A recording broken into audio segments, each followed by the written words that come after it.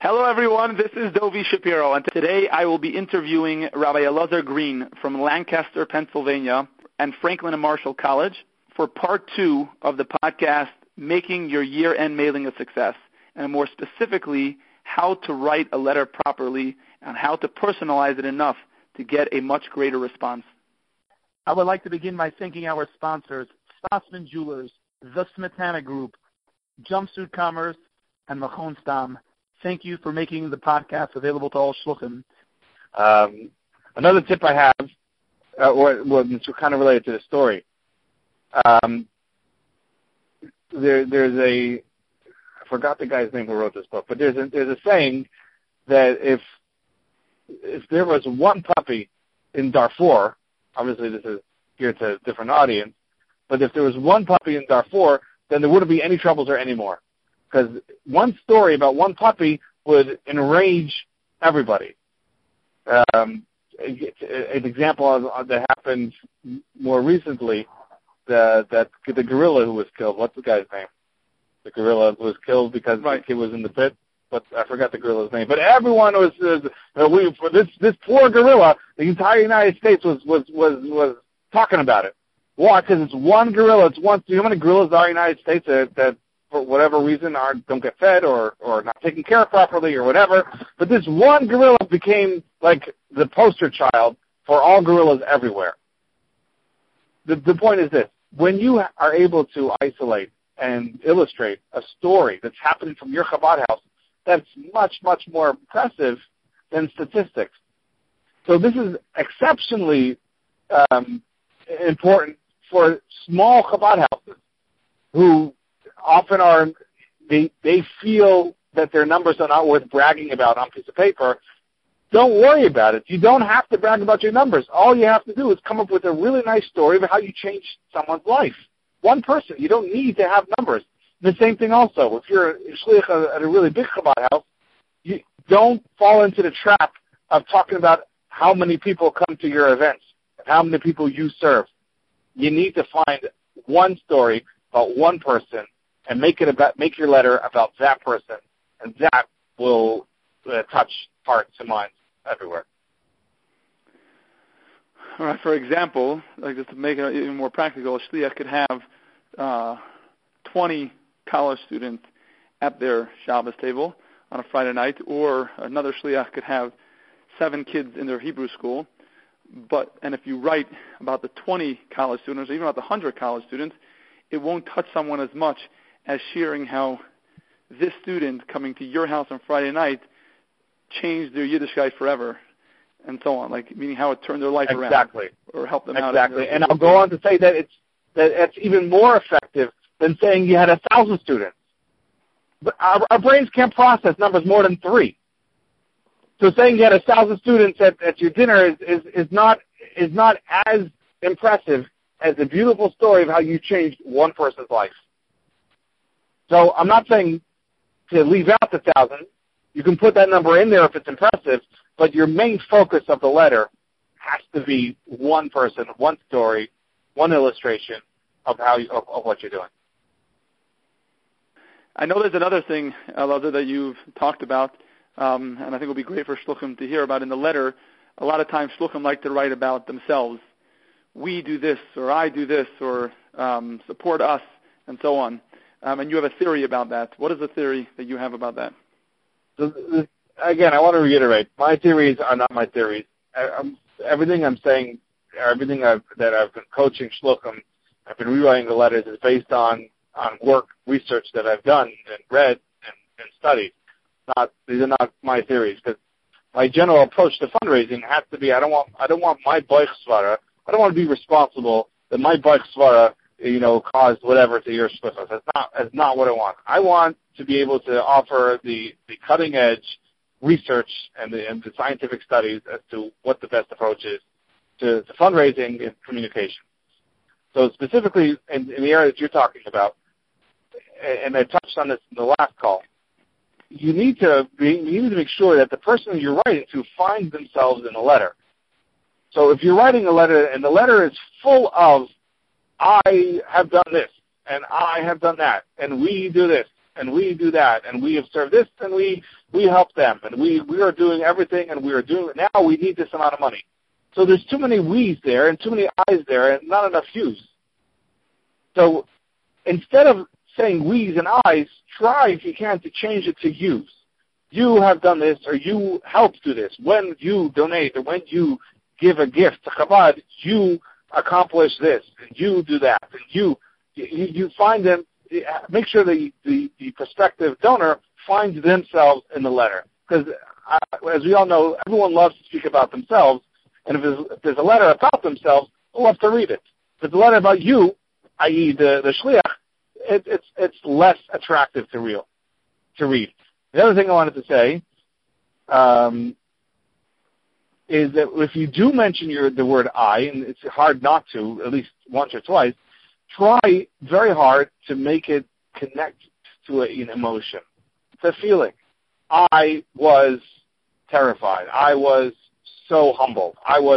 Make sure to put it to emotion, because people relate to emotions. And emotions make you feel real, make you feel like a person, make you look like a person, make you look real. And it causes people to relate to that, to relate to you much better than just, I have done this, and now you need to give me money. You mentioned in the last podcast that we shouldn't be mistaken that the point of these letters is just to raise the money that comes in from the mass mailing.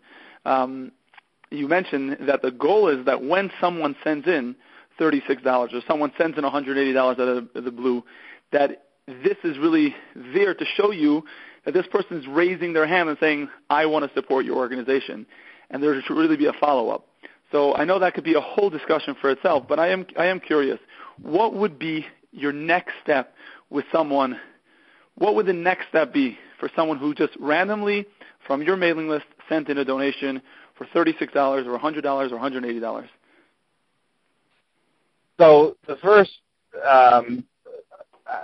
part of my answer is going to be that if you're interested, you should attend my workshop at the Kinnis on Sunday in Elazar, where I'll be talking about exactly the system of fundraising and what every nonprofit does in the United States successfully, if they are successful, in order to be a nonprofit that raises money and operates the way normal nonprofits do. There's a system everyone uses, and this is part of the system. But to answer specifically your question, the next step would be if somebody gives a donation which is out of character for either the campaign, which means if most people are sending in $180, and this guy sent in $500 or $1,000, so it's out of character for the campaign that you're running, or if it's out of character for them, if the person never sends anything, and all of a sudden now they send $180, that is worth a meeting, a phone call. That's worth a get-together. And during this, you call them up and say, hello, John. I want you to know that I so appreciated your donation of $180. I was pleasantly surprised, and I'd love to meet with you over coffee to thank you in person and to discuss, important Jewish topics. And the point of this is you're going to get to know him better, and you're going to find out why he gave the $180, and is there any more oil there? And as you create a relationship, because that's the ultimate goal is people are able to give more, you should create a relationship with them. You will, Emir Hashem, add someone who's able to give a larger level. By the way, it's fascinating how you mentioned that when you call them up and say, one of the things you say is, and to speak with you about important Jewish topics. That sounds like it's an important thing, because you don't want to say and to discuss with you about your future support, obviously, and you do want to have some meaningful conversations, and you want to say why you're meeting, but this is it because it's vague enough, but it's intriguing enough that they would that they'll be okay with it? It is vague enough. You can't go from pushing. You can't keep asking for more and more money. If pressed on what exactly the Jewish topics are, I would probably say, there's a host of Jewish causes that we are invested in, and I'd love to know where you would like your donation to go, and I'd also like to get to know you a little bit better. If they press me on what exactly I want to talk about, I would say something along those lines. And the point is to make this meeting around them. To make this is about them. And when you're in front of when you meet with them, you are hypersensitive, listening to what they care about, who their family is, what they care about, and anything else about them that you can find common ground and you can build a relationship with. So, for example, if during the meeting a person says, "Oh, I don't really do emails," as you for whatever reason, you talk about different ways of communication, and it says, "Oh, I read emails once a week." That is a perfect opportunity to say, "Oh, I'd love to be in touch with you. Can you give me your cell phone and maybe we can text?" Or if a person says, "I don't really text," they go, "Wonderful. What number should I call to get in touch with you?" But my point is to be hypersensitive to everything he tells you, so you can use that information to build continuing kasher. Shliach is coming back. They come back from the kinos. It's already December. They didn't even write a letter yet. What would you recommend? Yeah? I recommend get on it. That's what I recommend. Bear in mind that a letter, a mailing, is one of the most effective ways that we invite people to participate.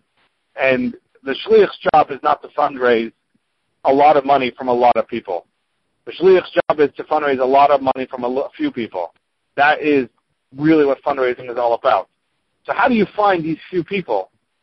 One of the best ways is to find them amongst your own donors. And the only way they're going to pick up their hands and say, "I'm someone who can give more on a more substantial level," is if you continually invite them. One of the ways of inviting them is through a letter. So if you skip out your end-of-year campaign, when historically in the United States, this is the biggest week of giving of the entire year, you are literally leaving not just money on the table, but opportunities for people to say, "Hello, I'm here. I want to help you. Let's do this." In regards to overwhelming, in my opinion, this is the formula for a very effective letter. Don't start writing a letter. What you do is you start figuring out a story. What have you done that touched you or that touched the person? Write that story down. Around that story, you can build a letter. But if you start with the letter, "Dear so-and-so," you're going to get all caught up with the nitty-gritty of the letter, and the whole heart of the letter you're going to miss. Start with the heart. Start with the story. And you can build a letter around it. And, of course, thanks to your podcast, a bunch of shluchim have been emailing me their letters, and I've been helping them. And so far, everyone's been very happy and pleased with my editing. So that's what I would advise. Find your story, write it down, and then build your letter around it. By the way, one of the places where you see, this whole thing about, numbers and this and that is Melech Tzibel. You could talk about how he was a mashpia for thousands of bachurim in Morristown. Wouldn't make an impact, but you read the stories, Nothing. I want to tell you a couple of things about Melech. First of all, I was in yeshiva. I went to Beis Medrash in Morristown for 2 years, and I don't know how long he did this for. I think he had a list of bachurim, and he made sure to meet with every single bachur, as many times as he could. So he would go through the list personally. He would meet in his office for 15, 20 minutes, and then go on to the next bachur. And as he did this, as he completed each rotation, he went on and he did it again. So I was there for 2 years. So I met with him probably 6 or 7 times, just personally in his office. And I don't know if he continued doing it or if it was just my years, but whatever. But he probably was. It was his thing. So those meetings, I'll never forget the things he told me and things he asked about, and just was very, very, very personal. The other things I'll tell you just about Melech, there are stories, and this I didn't witness firsthand, but I heard from guys who grew up in Morristown. There's one bacher, then it was a bacher, went with him to buy a hat. And it says the Melech didn't even look in the mirror. Like, he put a hat on his head, and he goes, "Oh, it's good." And he that was it. That was his hat buying. He left. So that was just an interesting. The other thing is, somebody once found a scrap of Seamus, just without a page number, just a few words, just like a scrap of paper, and it was torn out from the page, and you couldn't tell which book it came from even. So he brought it to Melech and said, "Can you tell me where it comes from?" So Melech first got kind of like, "Oh, get away from me! Like, what do you bother me for? I got, you know." But the guy said, "No, I really want to put it back in the sefer. I really want the sefer to be whole. I'm not joking. I'm serious. I was wondering if maybe you knew." So then he told him which sefer it comes from. Can you imagine? It's just, yeah, gayness.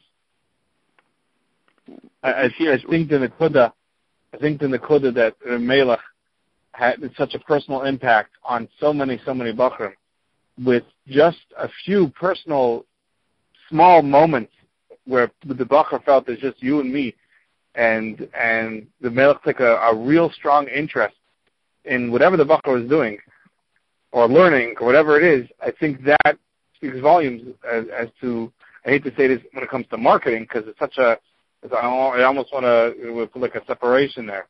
But in the marketing, the power of personalization, the power of spending time one-on-one is tremendous. And obviously, Melech didn't do it to market. He did it because out of true love and care and concern for the Bachrim. And Halavai really reached a level where we love and care and concern every single one of our people, that when we spend a little bit of time with them, not about money, it's really about the ruchnius. It's about their advancing. Yeah, Halavai. Beautiful. Okay. Thank you, Rabbi Elazar Green, for sharing with Shluchim about your Hatzlacha and unique approach to a year-end mailing. We really appreciate your time. Again, my pleasure. Interested in hearing more about fundraising and so forth, I am giving a session during the Kinnis on Sunday, and you can look for it in your Kinnis. This is Dovi Shapiro, and I would like to take this opportunity to thank all the Shluchim who constantly give me ideas of Shluchim to interview. If you know a Shliach who is successful in a specific area or has an idea to share with other Shluchim, please email me, let me know, or if you yourself have something you would like to share with other Shluchim that could help other Shluchim and their Shluchos, please let me know. Make it a great week.